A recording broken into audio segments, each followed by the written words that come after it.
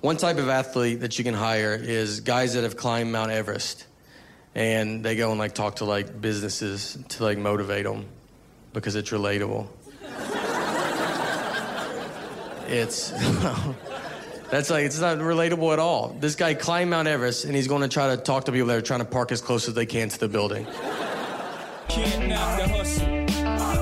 Can't knock the hustle. Can't knock the hustle.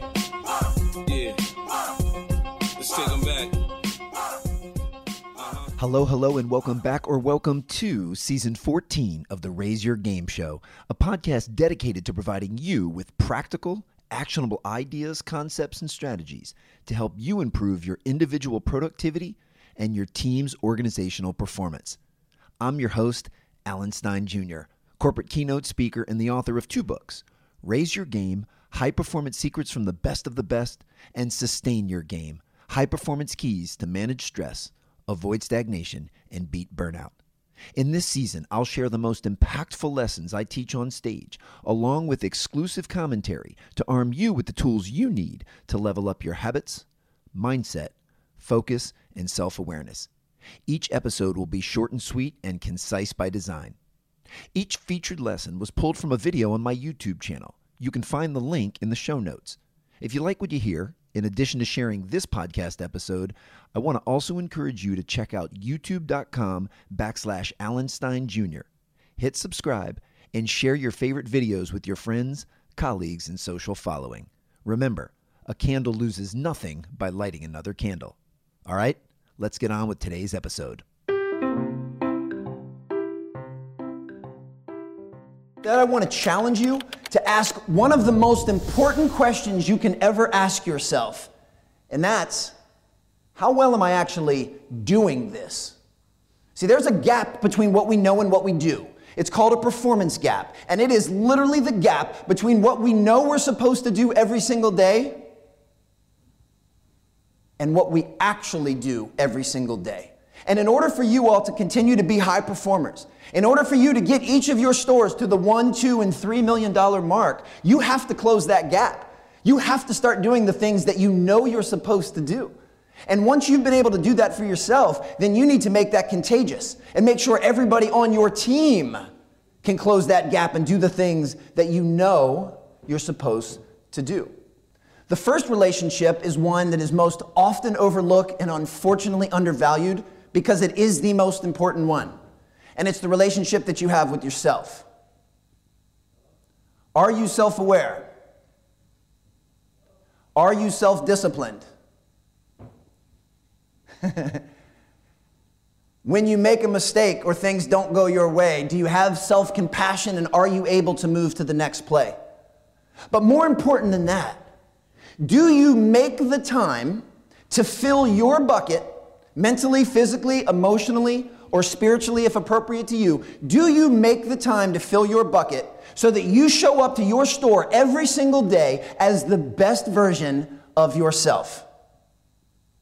See, if you don't, if you make the choice not to fill your bucket first and you show up as anything other than your best self, 2 things. 1, that's actually an act of selfishness.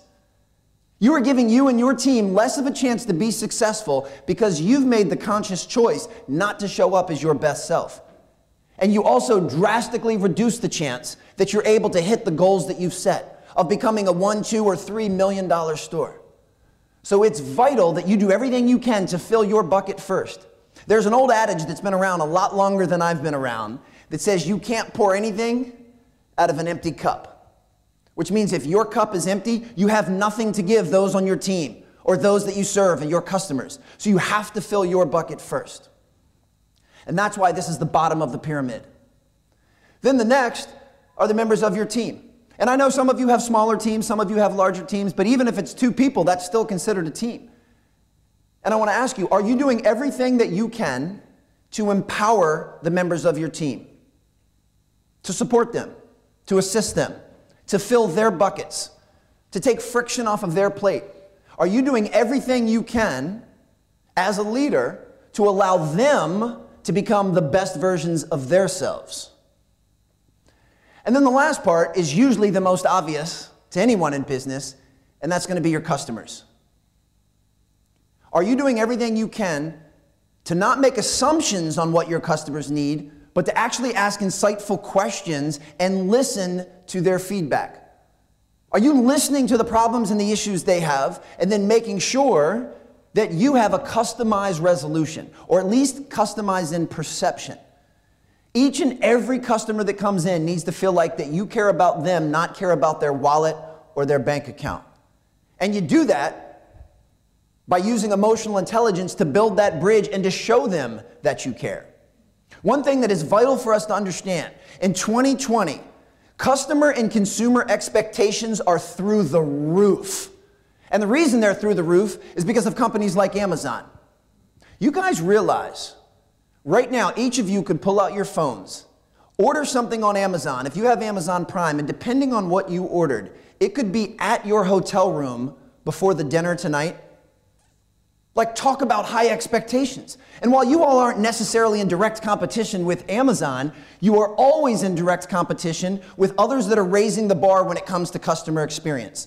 Which means people will come to you all now at your stores and they have an inflated expectation from service to product to everything that you all offer. And in order to continue to separate yourselves so that you all continue to be the best in class, you have to raise your game to meet those expectations. So we can't forget how important these three relationships are. That clip was from an in-person keynote I delivered in South Florida to an incredible group of franchisee owners at Tint World a couple of months before the pandemic hit. Tint World is America's fastest growing automotive styling company whose services include window tinting, audio and video entertainment, and auto accessories. They brought me in to help them continue to accelerate their already explosive growth across all of their stores. And I let them know immediately that they were not in the car business. I let them know they were not in the accessories business. I let them know they were not in the window tinting business. I let them know they were in the relationship business, and that there were three relationships that would dictate their success. That's the relationship they have with themselves, with their team, and with their customers. If they could learn to be more thoughtful and more intentional in how they fostered each of those relationships, then growth would happen automatically. In fact, nothing else would even be possible. I firmly believe that these relationships feed each other. The better you take care of yourself, the better you can take care of your team. And the better you can take care of your team, the better they will take care of your customers. No matter what business you think you're in, I can promise you, you are in the relationship business. Well, that's it for this episode. I hope it helped you raise your game. If you're interested in learning how I can deliver messages like this to your team or at your next event, please visit allensteinjr.com and hit the Contact tab in the upper right corner. If you found this episode helpful, would you be open-minded to supporting the show? Would you be kind enough to take 30 seconds and leave us a rating and review? That helps support the show's mission and message more than you know. Can't knock the hustle. Can't knock the hustle. Can't knock the hustle. Yeah. Let's take them back.